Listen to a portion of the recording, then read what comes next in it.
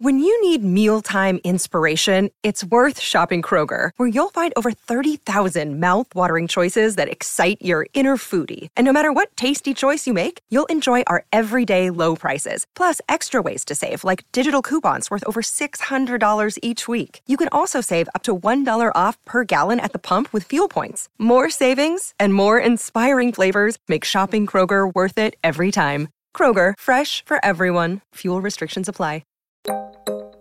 I'm glad we chose this film today because it makes me question so many of my own beliefs, like how much of my understanding of what it means to be a Chinese American woman came from either things that are reflected in that film that might seem stereotypical, but maybe are culturally true. Like so much of the nuances of the mom and daughter relationship and being compared to other people's children. So all of that stuff at that age was super relatable. What I didn't understand at 10 was like the adult part of it. And so as an adult watching it, I'm like, wow, that's just really fucked up. Like they were not healthy relationships and there were no redeeming qualities about anybody. So maybe that's the part that a lot of people didn't like. Welcome to Modern Minorities. This is a show about work and life, told through the lens of what makes each of us different. I'm Sharon Lee Tony, a Chinese American girl born and raised in New York City.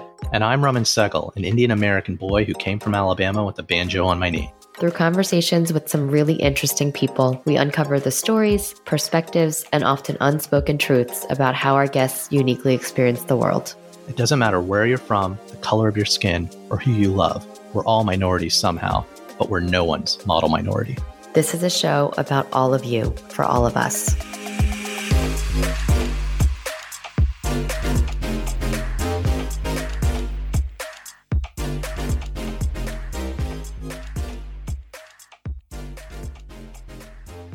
Hey, Raman. Hey, Sharon. You know what we don't do enough of anymore? Go out to bars and party like it's 1999? First, no. We are old and got to get up early. And also, I was thinking more like 1993. I'm going to say I have no idea what you're talking about because I am hip, I am young, and I am cool. Oh, hey, y'all. I love science fiction podcasts. Why, it's one of our favorite Canadian friends of the pod, Melissa Houghton. Hi. I like to think that Melissa is our token Canadian. So Sharon, I'm game. What don't we do enough of anymore? Watch movies. What do you mean? I always go to empty theater Friday morning showings of the latest and greatest superhero film that I'm contractually obligated to see as a card-carrying comic book nerd. Yeah. Movies that aren't those movies, like everyone else. I guess this is where you try to tell me that we should be watching Crazy Rich Asians and Shang-Chi. Those are two of my favorites, but no, because everyone has seen those.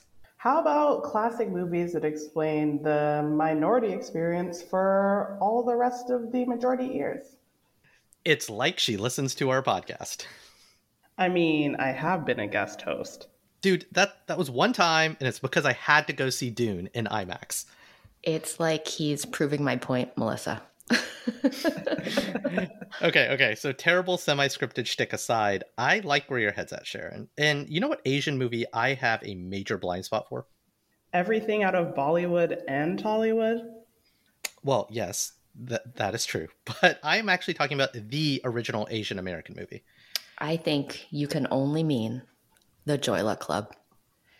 It's like you're reading my mind. So this week on Modern Minorities, we are going back to the movies, and we are watching The Joy Luck Club, the 1993 film adaptation of the 1989 novel of the same name by Amy Tan. The film was an Asian American drama about the relationships between Chinese American women and their Chinese immigrant mothers. 50 of the 60 credited acting roles in the film were women. This movie was a first in so many ways. And I've never seen it. Wait, are you sure you're really Asian, Raman? South Asian. But yeah, it's been a major blind spot of mine. And while I'm guessing many Asian Americans have read or seen it, and a lot of non-Asian Americans did read or see it back in the day, I'm guessing there are even more folks who have never even heard of it or saw it. Yeah, probably. I read it, loved it, saw it at least 3 times. The Joy Luck Club was directed by Wayne Wang and stars Tsai Chin, Kyo Chin, Lisa Liu, Francis Nguyen, Rosalind Chow, Lauren Tom, Tamlin Tomita, and Ming-Na Wen. The film is based on the 1989 novel of the same name by Amy Tan, who co-wrote the screenplay with Ronald Bass. The film was produced by Ronald Bass, Amy Tan, Wayne Wang, Patrick Markey, Weil, and get this, Oliver Stone. The film centers on 4 older women, all Chinese immigrants living in San Francisco, who meet regularly to play mahjong, eat, and tell stories. Each of these women has an adult Chinese-American daughter. The film reveals the hidden pasts of the older women and their daughters and how their lives are shaped by the clash of Chinese and American cultures as they strive to understand their family bonds and one another. Wow, Raman, that was a really great dramatic reading of what I can only imagine is the Wikipedia entry. He's very good at those, Melissa. We have a crack research team on Modern Minorities. So you might be asking yourself, why are we talking about this movie versus our normal conversations with minority voices about minority perspectives? Yeah, and part of that is for you, the audience, to hear and understand other minority perspectives with all of our majority ears. But as Sharon said earlier, honestly, we've been busy and we just want to watch a movie. But we want to watch a movie about a specific minority experience with someone not from that minority experience. So every once in a while, we're going to watch a few more movies like this, important works from the past that should be seen and talked about. Upcoming movies include The Namesake, Into the Spider-Verse, Mississippi Masala, and In the Mood for Love. Oh, so Kal Penn, Miles Morales, Denzel, of course, and Tony Leung? All right. Enough talk. Let's get to it.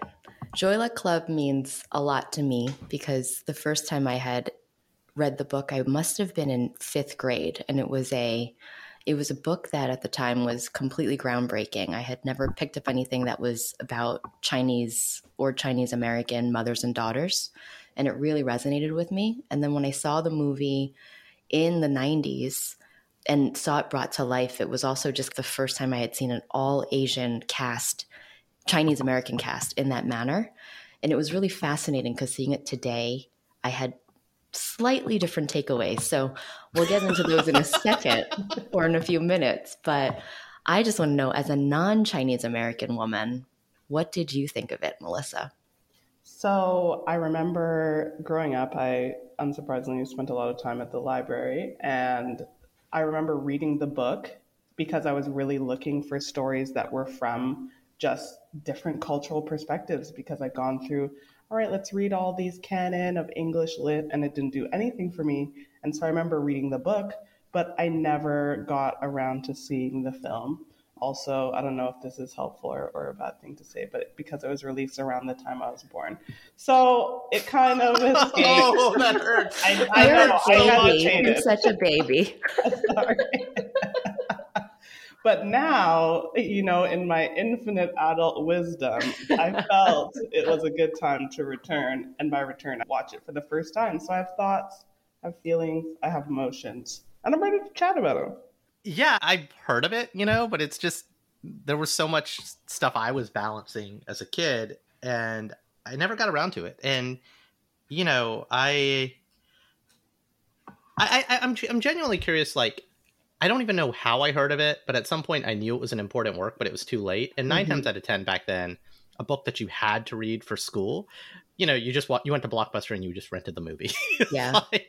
And I didn't know a lot of Chinese American people, right? Like, to me, Asians were Indian people. So I don't think it was till college that I heard of it, and I just had too much other stuff to do. But some of other friends of the pod that we've spoken with, like, this has come up so many times, and I feel like it's really, I don't think this is a provocative thing to say. I think it's actually quite polarizing in the Asian American community. Some love it as like this foundational work, and some are like, this represents things we don't want to talk about. And there's an article I read after finishing the film last night.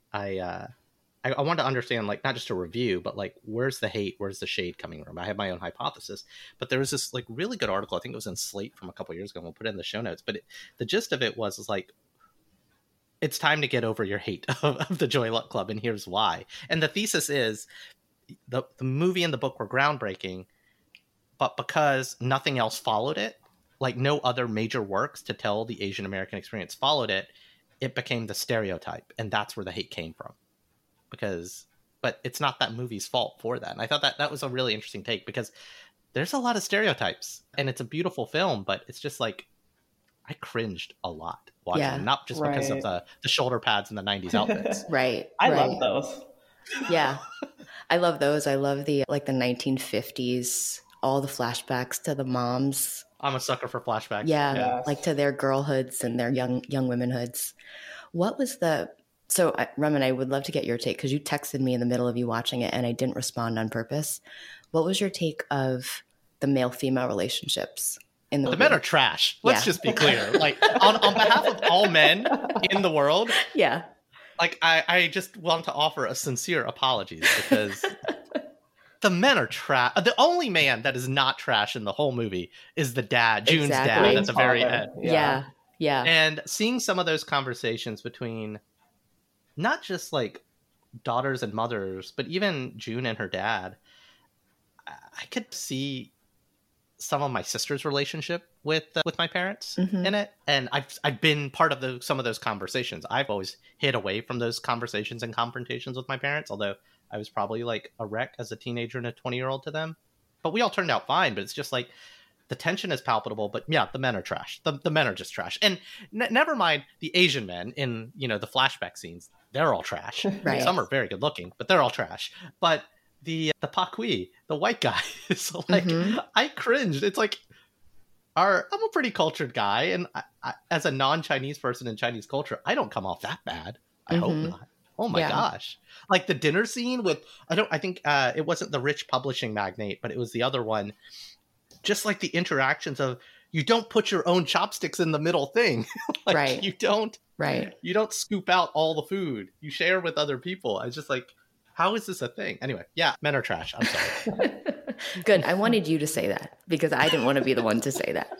But what I found interesting about that was all of that perpetuates that stereotype, right? So it's like, like there was no healthy, I'm calling it healthy, quote unquote, but there was no relationship there that really reflected the strength of how an Asian woman could be both vulnerable and strong. Like in most of those relationships, she was victimized in one way or another, and she didn't have any choices. Or that part really got in my craw, and I didn't, at the age of 10, even notice that.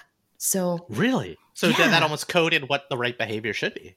Yeah, and that's why this is so. I'm glad we chose this film today because it makes me question so many of my own beliefs, like how much of my understanding of what it means to be a Chinese American woman came from either things that are reflected in that film that might seem stereotypical, but maybe are very like a lot of that stuff is very culturally true. Like I personally resonated with so much of the nuances of the mom and daughter relationship and being compared to other people's children, both overtly, like explicitly and implicitly, the competition that you noticed among the girls themselves, right? Because their moms were using them as showcase pieces to each other. So all of that was very familiar to me because as a child, I totally remembered conversations like that of like my own mom talking about me to her friends and, me overhearing how my parents, my friends' parents were talking about them. So that stuff at that age was super relatable. What I didn't understand at 10 was like the adult part of it. And so as an adult watching it, I'm like, wow, that's really it's just really fucked up. Like there was nothing. Those are not healthy relationships. They were not healthy any of the romantic relationships, none of them. Oh my God. And there were no redeeming qualities about anybody because, so maybe that's the part that a lot of people didn't like, right? Like if they were to reshoot it today, I would expect to see that even though a husband may have been a total asshole and cheating on his wife, there may have been moments where you understood the connection between them and how complicated that may have been, right? Like that one relationship, I think his name's Rich, the son of the publishing magnate. Mm-hmm. Like I don't want to say I felt for him or I justified his behaviors, but I could see that the tension, and they even spelled that out a little bit when the mother was talking to the daughter of how you behaved in this, not placing blame on her, but like you never showed your strength in the relationship. So therefore, like I could relate to that. Melissa, I got to ask though, how much of this was quote unquote foreign and how much of it was familiar. You know, like what are the hooks that got you of like, yeah, I can see that, I can understand that, versus, oh, I didn't know that was a thing. Like, were there any of those moments for you? Yeah, I think even from the outset, the first hook to me that I think was like culturally agnostic but resonated with me was just like the loss of motherhood, and even just that imagery of aunties sitting around the table, like playfully, Yeah. not roasting each other, but there's just a way that to me felt very Caribbean. That to me felt like something that there was like a universality in it, and just like the image of a full home and that whole division. I think immediately I felt drawn in, and I didn't feel as though like, okay, this is immediately a space that's other. Obviously it isn't, my culture, but I think for me, my space is always looking for like, what's the commonality, or how is Yeah, this absolutely. something that feels relative? And it felt very relative. I think, yeah, there were the nuances in terms of the culture specifically related to like Chinese customs or things that are specific. But overall, I was kind of like, okay, I can see. And also, like, unfortunately, I just see like the generational trauma as a cross-cultural Right. thread. The immigrant Yeah. thing, yeah. Yeah. So in that way, I was like, I can really see this, and just once again, how that tends to land with women as, the Yeah. space of always needing to hold strength. Like, I think, that's something in the conversation around like Black womanhood that is very consistent, and like very a similar space. So Yeah, I feel like so much of all the flashbacks were triggering and traumatizing. Like the scene with the baby in the bath, like Oh, yeah. I Oh, lost my gosh. shit. Yeah. I lost my shit when I saw that. But so much what made me so angry about it wasn't the actual moments, but it's just like the systemic stuff around them that was driving those behaviors. I'm not saying that the characters as actors in the broader world they lived in, it was justified, but it was the norm. The norm was that a guy could do the shit that they could do, and women were expected to, even like the third and the fourth.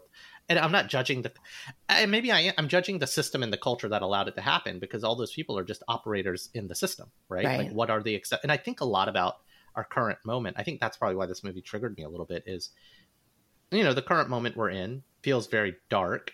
And it's, I think 50 years from now, if you were to make a movie about some of the things that are going on, like the thing in Ohio with the 10-year-old girl, right? Like right now, all of these things, like you could make a movie and we could be aghast and clench our pearls at how dare they, like it. But it's the system that systems perpetuate this sort of shit is my lesson. These people are bad, but they're bad actors in a system that's allowing them to be bad actors. Yeah. And I really think that it's also, like, I talk about this with a lot of my friends, and I think it is also that conversation, like, as children of immigrants, around acknowledging the trauma that your elders have gone through, but also acknowledging how that manifests for you. And so you're not negating those things or saying that they're mutually exclusive, because, like you said, these are decisions that are made as a result of a horrible system, but also what does that look like when you're living your life or seeking the approval of your parents and constantly trying to make your mom proud, and how that impacts you moving through the world, like we saw with a lot of the women in the movie. Yeah. And it was also interesting to see the mom's perspectives of not feeling like they were good enough for their own daughters, because they weren't familiar with this new system in the US, right? So they always felt like they were at an advantage. They had sacrificed so much for their own kids, and yet they themselves maybe didn't have the tools, or weren't as sophisticated, or didn't even have the language, literally, to be a part of the American culture in the same way that their daughters were. Well, and the expectations, right? Like communication style with just the things that the daughters needed to hear, and children in general, right? Need to hear from their parents, and their parents don't know how to communicate that. And some of it is generational, but I think some of it is cultural, right? Because us as kids of immigrants, our cultural norm is what we saw on TV in America and what our friends were doing at school. But that's not how that's not the norm our parents got their parenting guides from, right? Yeah. Their defaults come from how they were raised in the motherland. Yeah. Yeah. The contrasts were, I don't know. It's some of it hit a little too close to home, but, and again, this is where I'm conflicted about the film, because like there were a lot of things I didn't like that perpetuated some stereotypes. There were things that rang true, And that Slate article really talked about how this needed to be the first of many movies, not a bunch of not like a Joy Luck Club cinematic universe. Like I really don't care about June and Waverly anymore, right? But right. I need to, and we see more movies like this now today, right? I cannot remember the name of the movie, but it's about a Taiwanese dad and son, and it's produced by the guy who does Aziz Ansari's show on Netflix. I'm drawing a blank, but seeing those stories in different versions of the stories with these can't be flawed characters, but they can't be stereotypes at the same time. But if there's only one movie about them, they do become the stereotype. Like the submissiveness of Asian women. I hate that that's what this movie exacerbates a little bit. Mm-hmm. Yeah. And the tiger momness and the cattiness. Like there was a lot of cattiness, even though there was a sisterhood. It was interesting. Like you bring up a good point, Melissa. Like it opens up with these women around a table and the family. And that's, the idea of women coming together and bringing people together in community, I think is so universal. But there are all these like little sharp jabs that they had at each other that seemed, I don't know if I'm just being stereotypical, but it seemed so specifically Chinese. Like it really, it bothered me because part of it was so truthful. Like I had seen, I've seen it myself or I've experienced it myself. And yet I was like, oof, they've taken that and they've made that such a pivotal part of how they related to each other. Like I still have a big question in my mind about how Lindo decided to approach reaching out to the twins in China. Right. Yeah. Like that still doesn't sit well with me, even after seeing the film. Like I thought at the end there would be something at the conclusion that would make me feel better about it. But it still left me really with the big question of why didn't she tell the truth? Why did she lie about that?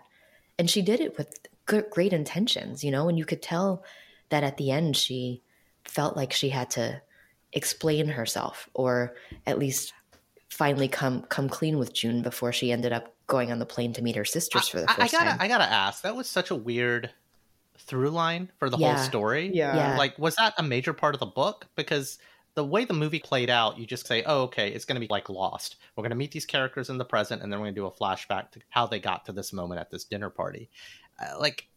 It was a very weird construct. I'm not going to lie. Like, the Indian person in me was like, okay, tragic story. I believe it. Shit like that happened. Right. But I was like, I feel like it's a scam on the other side of the world. Yeah.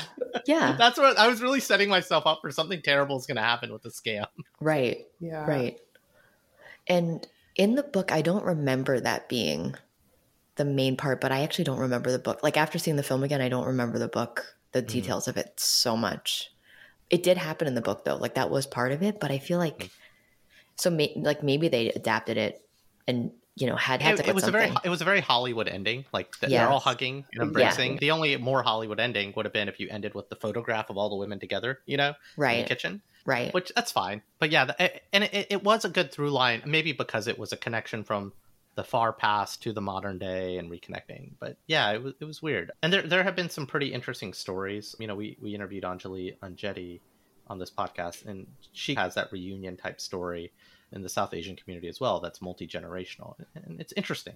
And I guess we long to see that connectivity because in reality, we're not going to see that in our real lives.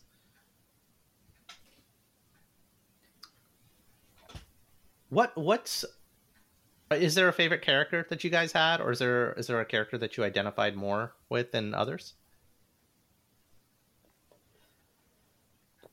What do you think, Melissa? I'm trying to think of if there's anyone who I'm trying to think if there was someone who I inherently felt like I was rooting for.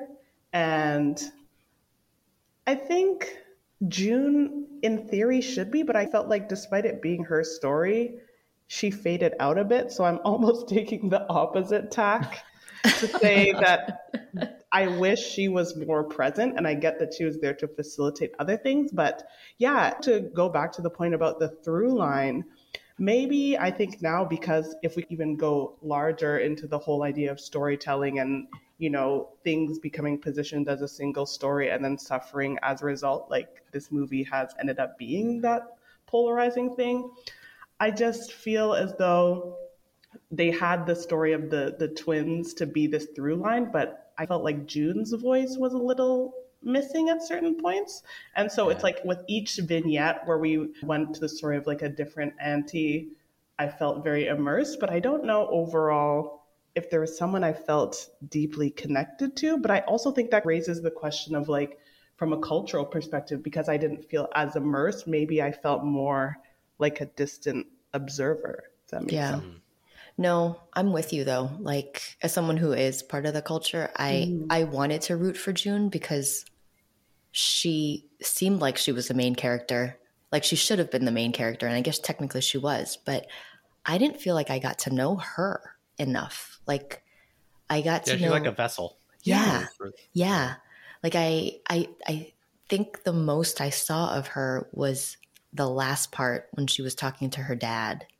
And that's when I feel like I saw a little bit more about how lost she felt about herself. You know, like that became clear at the end. And so it gave a little bit more context into why she seemed like she was almost a ghost of a person in many ways. Like, yeah, I just didn't, I didn't feel what she was feeling. Like I couldn't actually tell even what she was feeling. And I hate to say this because I'm sure, you know, Ming-Na Wen, who played June, is an amazing actress, but she's in Star Wars now. Yeah. Like she's been in so many things. And so I don't want to say it could be bad acting, but maybe it was just bad acting. You know, like she was hard to read. Like even she was telling, there was that really sweet moment where she was telling that bedtime story to one of the little girls, like one of her friend's daughters, about the swan feather and all of that stuff. And that was kind of that, you know, that was like a key point of a lot of how things got connected at the end. And I didn't get it. Like I was like, okay, like, I know that this is supposed to be a moment, but it just wasn't being communicated in the same way. I agree. And there was that moment where I think the daughter asked like, oh, is it because your mom's dead? Yeah. And you could tell that there was something that was supposed to be evoked or that she was supposed to communicate. And it just, I didn't know what I was supposed to be feeling in that moment. Maybe it was also just a case of maybe the script didn't give her a lot to work with or something, but it was as though June was the main character with no main character energy, to quote the Gen Z kids. Well, it's like, I won't name the modern piece of like modern minority, like pop culture thing that's happening right now, but I sometimes, it's groundbreaking because it's a window into the culture and the relationships. And I think it is culturally authentic, I think. So that's good for me as an outsider to understand. But I think sometimes it's like the movie leans too hard on that, and other works sometimes lean too hard on that versus what you got to be a good movie too. Like you have to be with characters and growth and an arc. And the movie was designed as a bunch of vignettes. And the other thing I really struggled with the characters is, actually the moms had this, but I feel like the daughters had, as characters, not as much agency, or they didn't take agency. Yeah. So the movie absolutely passes the Bechdel test, I think, where there are scenes with women where the conversations and the plots don't revolve around men. At the same time, there was not a lot of agency, with the exception of when the immigrant moms would make their decision back in the day in the motherland. Mm-hmm. And I got really upset about that as a viewer of the movie, as a watcher of film, wanting to root for these characters. But then upon reflection, I'm like, well, maybe that's the point, that our society has robbed these women of their agency, right? Like it's only in these traumatic situations that they had to take it upon themselves. I don't know though, but it made it really hard for me to connect with these women because of that. That's really because I was rooting for them. I wanted to root for them, but I couldn't. Yeah, that's an interesting insight, because I totally agree, and I felt the same way. And you're absolutely right. The moments that these women had that full agency or had to make really tough decisions, meaning the moms were definitely all four of them had such traumatic, it was just so much trauma, right? Really hard decisions, just big sacrifices, leaving kids behind, losing parents, all of it. And the only daughter that I felt did rise to who she really had to be was Rose, who was the one that was married to the rich publishing guy. And she only got there because her mom pushed her to get there. Like her mom called her out on the fact that she had become like, you know, a whisper of who she could be. And she was just trying so hard to please her husband, and that she should really stand her ground and she should know her value and her worth. And even that moment that we saw Rich come back and they had that, you know, groundbreaking discussion, that was so short. And then all you saw was like a cut to today or whatever it was today, right? At the dinner party where he like came up and kissed her, and it was like, oh, okay. Like they somehow made all of that work after a 10-year long relationship where she barely had a say in anything or barely shared her opinion. And that was a leap too. It was like, well, what happened between then and now, you know, and like, what was the real transformation? Right. And also, does the resolution need to be that it's a continuation of that relationship? Maybe the resolution is that you still come to this discovery and maybe you're friends or maybe your relationship transforms. I think also maybe the stories were just a victim. As someone who like 90% of the time is going to pick the book over the film anyways, maybe it was just a victim of having so much to do with all of these women that it just simply couldn't dive into it. But also, I think, you're really touching on fundamental absences to really get to the meat of how we get to where we are. Right. I feel like Joy Luck Club, if it were to be remade, would work better as like a prestige HBO show in the vein of This Is Us, right? Yeah. Because you want to go deeper, you want to build relationships with these people, and there's I actually, where I know I'm an old man, is I'm getting a little tired of all of these. Sometimes I actually do prefer a short film. Like I just need 2 hours to get in and out with this small story versus 6 hours about Obi-Wan or Kamala Khan, right? Yeah. In all seriousness, it becomes frustrating to me. Why are we stretching it out for subscriptions, right? Versus, no, just tell a really good story. And you can do vignette storytelling. Wes Anderson did it with The French Dispatch. I don't know. I want to like throw some shade at one person specifically in the movie. Go for it. Please. I don't know the names, but like the accountant husband who was like Mr. 50-50. Oh, yeah. Oh my God. Like that guy. Like that was like, he was like a cartoon character. Is anyone actually that bad? Yeah, he was pretty awful. He did seem like a cartoon character. And where did that end up going? Did they get divorced? Like I don't even know how that one ended. Well, he wasn't. So in the final scenes, you know, where they're all with their husbands, he wasn't. He was conspicuously not there. Like all the white that was what was interesting. He was a Chinese husband. But the white husbands were still there. Or no, there was the other good-looking Chinese husband. I don't know who he's played by. So 2 of the girls married Chinese guys or Asian guys. Yeah. And 2 of the girls married white guys. And in the last scene... Oh, I think she got a new boyfriend. She had a new boyfriend. That was it. Yeah. So she showed up. She was at the table at the end. And I forget what she was talking about. But it was like they were all lovey-dovey, kissy-kissy. Oh, that was her. Okay. Yeah, that was her. So she kicked Harold to the curb and she got a new man. And the new man was besties with her mom. And so they were bonding over like, oh, he invited my mom on our trip and, you know, I hope he doesn't love her more than me. Ha ha ha. Ugh. I mean, that's a pro move. You got to be friends with the in-laws. It's a pro move. It's awful too. It's awful. Well, Roman, I'm curious to know. So you live in a house with one full Chinese American woman and one half Chinese American daughter. Did you see any parallels with how your daughter and your wife relate to how these women were relating to each other? I don't know. I think it's too soon to tell, right? Like we are at the 6 going on 16 stage with my daughter. Lots of big feelings, guys. Lots of big feelings. And at the risk of putting more stereotypes out there, I think those big feelings come from my side of the family, not my wife's side of the family. And a lot of the conflict is between the 2 people who are more alike, which is my daughter and me.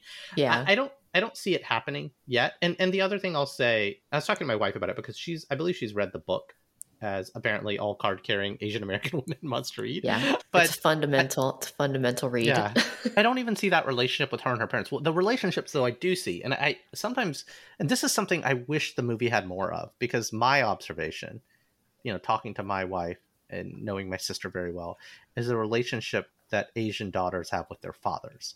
And that's, the movie I was talking about earlier, I cannot remember the name of it to save my life, but it explores that relationship too, right? Because there is just as much emotion or lack of emotion or communication in the relationship. And that's been more of the observation I've seen in my own life. And then to be clear, there's probably something to be said about mothers and sons too. But yeah, so I didn't see a lot of parallels. The parallels that I did see were just those cultural, oh, I can't believe you did that. Like literally, even I know that you don't use your chopsticks to get something from the common plate. Right. Even I know that you're not supposed to take a large portion of the dish. Even I know to like allow and counter the self-deprecation, right? Like I know you don't add soy sauce. Come on. Yeah, you don't pour soy sauce in someone's dish. Huge. But see, do you know that because you're Asian? No, so there's very big differences between our cultures, Sharon. You know this. No, I know this because I have been living with a Chinese American woman. I have been trained. Right. Right. And I have to count, and she has been trained on the things you do in an Indian household, right? Like I know which meals I need to not default to my hands with, because that's something our people do not agree on. Yeah. Sticks and hands, two very different. Okay, so you are agreeing that those are things that you've learned, that you've been trained to do. It's not like learned behaviors. Yeah. No, but some of the thoughts on the common dish, right? Family style dining. I don't want to say it's exclusively Asian. I'm guessing it's probably Caribbean as well, Melissa, versus everything on your own plate. This is my food, right? And so there's like certain norms around communal dining. Yeah. I think. Yeah. I don't know. I'd have to ask a Pakui or Gora, a white friend. Because I've definitely invited friends over, or like I've been at Chinese banquets or other meals with non-Asian or non-Chinese folks, and they definitely break those table manners all the time. You know, but it's one thing to break table manners at a big banquet setting, and it's one when you're bringing the boy home. That's true. Yeah. Yeah. And so I you guess you got to train the partner. So the gap, you're right. The gap is that it was on the daughter or the girlfriend, whatever, but to train her boyfriend at the time of what should be done, what shouldn't be done, instead of just letting him you have no right to be surprised and to You're cringe. Right. Yeah. When you bring someone from another culture into a different culture. That's I think true. If you love this person and you want to set them up for success, I think so. Because I've been set up for failure, like in other settings and other relationships, I think. Yeah. Melissa, how many of those unspoken or known cultural things were obvious or not so obvious to you? At this point, I also don't want this to become a soundbite where I'm like, I have Asian friends. But also, I did feel inherently, I think to that point, I couldn't tell really like where the inherent knowledge started and where like just the learned knowledge over the years had come through. But I definitely was like, the self-deprecation of it. Like, why would you say anything other than this is the best thing I've ever eaten in my life? Right. Also, just like, why are you seasoning or like adding something to a communal dish? That's also was a wild maneuver. And did he add it to the communal or just on his plate? He added it to the broke open the soy sauce and he poured it all over the communal dish. I was horrified. And then also, I think inherently it's the similar, like I think in Caribbean culture, just in even my own thing, where if there's communal serving plate, you don't take a large portion until everyone's served. Yeah. Or like even at all, maybe you return after, or like, there's like a lot of things around refusal or just being polite at first and thinking of the collective before you dive in. So I knew they were obviously playing it up to be like, this is the absolute worst, but I felt extremely, extremely uncomfortable throughout that entire portion. I was pretty mortified for him. Pretty mortified. I wonder if some of those were exaggerations on purpose, Yeah. Or is it because it's one thing like, when did we learn these things, Melissa, with our quote unquote Asian friends? But by the time you get into an adult, like late 20s, early 30s relationship, but maybe it's a sign of the times, right? We're our generation, like living in the 2020s, we've had 30 years to normalize, right? Versus maybe in the 90s, it wasn't, because even the speech that the publishing magnate's wife gave, like that speech wouldn't fly today. I have been the recipient of speeches like that, not because I was dating an heiress to a publishing magnate, but just like, Oh man. but like thinking about the future, or like, what are people going to say? I'm not racist, but some people I know, like, Right. it's, I don't know, maybe some of it's a sign of the times for where we were in the late 90s, or even the early 90s, late 80s when this book was written. But I would also counter that in that, obviously, once again, I think it's a film, it's for a dramatic effect, and we've talked a lot about to what degree these tropes are effective. But I think I wouldn't say that these conversations are gone. I just feel like they've evolved. So there's a lot more subtlety, or people know, like, okay, we don't say X, but maybe the entry point to still ask these questions, or the underlying, sentiment is there, even if people know better than to ask something on its surface. But I still feel like I know, or like have been in situations where like these kinds of questions or this type of dynamic still slips through. So it's not as gone as you may think. Yeah. I think they're just in the form of microaggressions, right? So it's if you're bringing a Chinese girl home and your mom is totally against you marrying someone outside of the race, and you happen to be a blonde-haired, blue-eyed white guy, it's going to come out from the mother. It probably comes out in a much more subtle way, but it's probably still there. And the microaggressions go both ways. Like, from the Asian culture to the non-Asian person coming into the household, and vice versa, I guess is what I say. Because I've absolutely, look, I've dated non-Asians, non-Indians, and I've brought some of those women home in my younger years. And it was frustrating to watch that. I don't think I would quite say the things that Rich said to his mom, but I've come close sometimes. So a question on, my other podcast, Quarantine Comics, where we do this later at night and drinking. But it's a two-part question I like to ask folks. Well, the first one, though, is the usual question is, would you recommend this to someone? But the real question I have, because of why we brought this movie up for this podcast specifically, and the purpose of like Modern Minorities, I guess, Melissa, Sharon, do you guys think that this movie should be required viewing for people who want to understand a certain minority experience? Such a good question. Ooh. So loaded. Wow. So loaded. I want to say that it could be if they produced it again. I think that the Joy Luck Club. Yes, I think the Joy Luck Club as a story is very insightful and quite powerful. And from what I can remember from the book, like, I don't think I had all these same feelings from the book, because there's so much about reading a book that like your mind fills out, right? Like it's a different type of a thing. If the film, though, has to be remade before I can truly say that it's required viewing. But what about the book? Should the book be required reading for fifth graders in our public school system? Maybe. I was in fifth grade. I feel, now that I'm a grown-up, though, watching the film again, I feel like it was a little too mature. So I don't even know. Yeah, I was a little shocked that little Sharon. Yeah. And Amy Tan came, the author, she came and she spoke to my grade. So it was like, my elementary school was like all about it. I think it was like a required piece of reading for us. And then the author came and talked to us about it. And it was like a really big deal because, as you guys know, if you've been following, I went to school in Chinatown. So, right. It was like she was the person. This was amazing at the time. But now to have a 10-year-old read about rape and, concubines and like opium suicides, I'm like, oh, I don't know. But what's the right time? I've been thinking, because we talked about this on Quarantine Comics. We just read Genderqueer. We'll probably put this in this feed. What grade is the right grade for people? And, so it's a two-part. If we think people should consume this, yes or no, right? But like, if yes, when is the right time? Is it a fifth grader? Is it a teenager? Because by the time you get to teenager, like, do you become too blunted to some of the things that might be normalized? Yeah. Melissa, what do you think? Do you think this should be required reading or required viewing? I think I balk against the term required. I think maybe recommended. And I think, once again, it's just that idea of, I don't think I'd recommend it in a vacuum.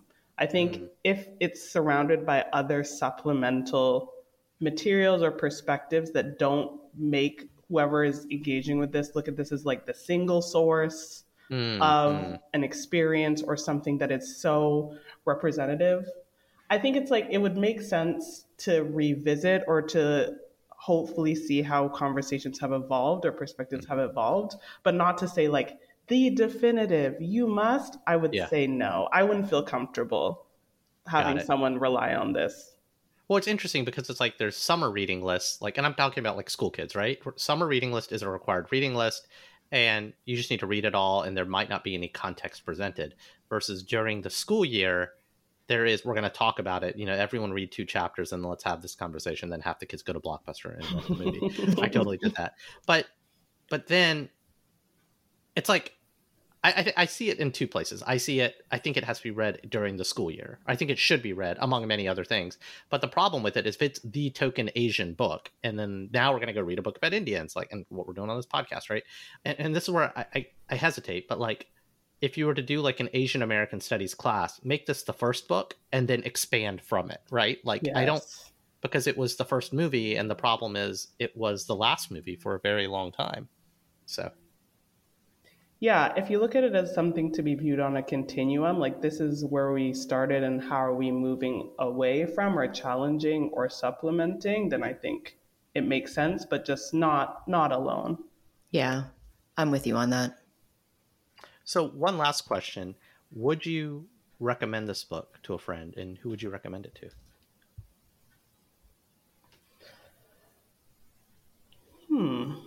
Would I recommend it to a friend? I would say depends on what they were looking for. My initial thought was to say no. Amy Tan is listening and crying right now. No, Amy, please. It's not me. It's not you. It's me. I think... They don't need to read this book in Canada. There's plenty of Asian people up there. Right. Exactly. I would recommend it. I don't know who I'd recommend it to, though, because I feel like anyone who would be interested has probably already read it. Right? So I don't know who I would tell to read it. Like, I can't think of anyone, or even like a subset of people. Maybe like, you know what, I don't have a lot of younger friends, but I do teach classes. So I'm around like undergrads right now, and I would probably recommend it to them. Like I do get the sense that this was a really important book for folks in our generation. And now we're learning Melissa's too, because Melissa's way younger than we are, apparently. But I don't think anyone... It's good to know the kids. Exactly. But I feel like anyone under the age of 25 has not heard of this book or even thought about it. And it would be... I'd love to... What I would do is I'd recommend it, and I would love to get their feedback after, because I'd love to get like someone who's, a Gen Zer to give us their take on things. And they probably just roll their eyes a bunch and make gagging sounds. I don't know. Well, to our audience, I'd love to know your thoughts. Like, have you seen it? Did you read it? When? Are you intrigued enough to read it? Like, because this is a journey, I don't think we did spoil a lot, but it's fine. And if you have read and seen it, like, what do you think about this? Because it's a conflicting movie, as you can hear from the conversation, but it is illuminating, but it's absolutely not the end all be all. So, Melissa, thank you for, going on this journey with us and revisiting a quote unquote classic from the Modern Minorities Library. Yeah, thank you for having me and allowing me to fake my Roger Ebert lifestyle. We'll find a few others, and we'll find a way to get you back. So we're gonna make a career out of this for you, Melissa. Thank you. The token Canadian film critic. I can see the branding already. And that's our show. Like what you heard? Please subscribe, leave a review, and a 5-star rating on your favorite podcasting platform.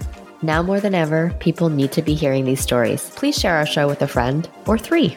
Want to learn more or got something to share? Visit modmypod.com or email us, himom@modmypod.com. You can also follow us on Instagram and Twitter @modminpod. We'd love to hear from you. That's it for now. I've been Raman Sehgal. And I'm still Sharon Lee Tony. Remember, we're all modern minorities out there. We'll talk to you soon.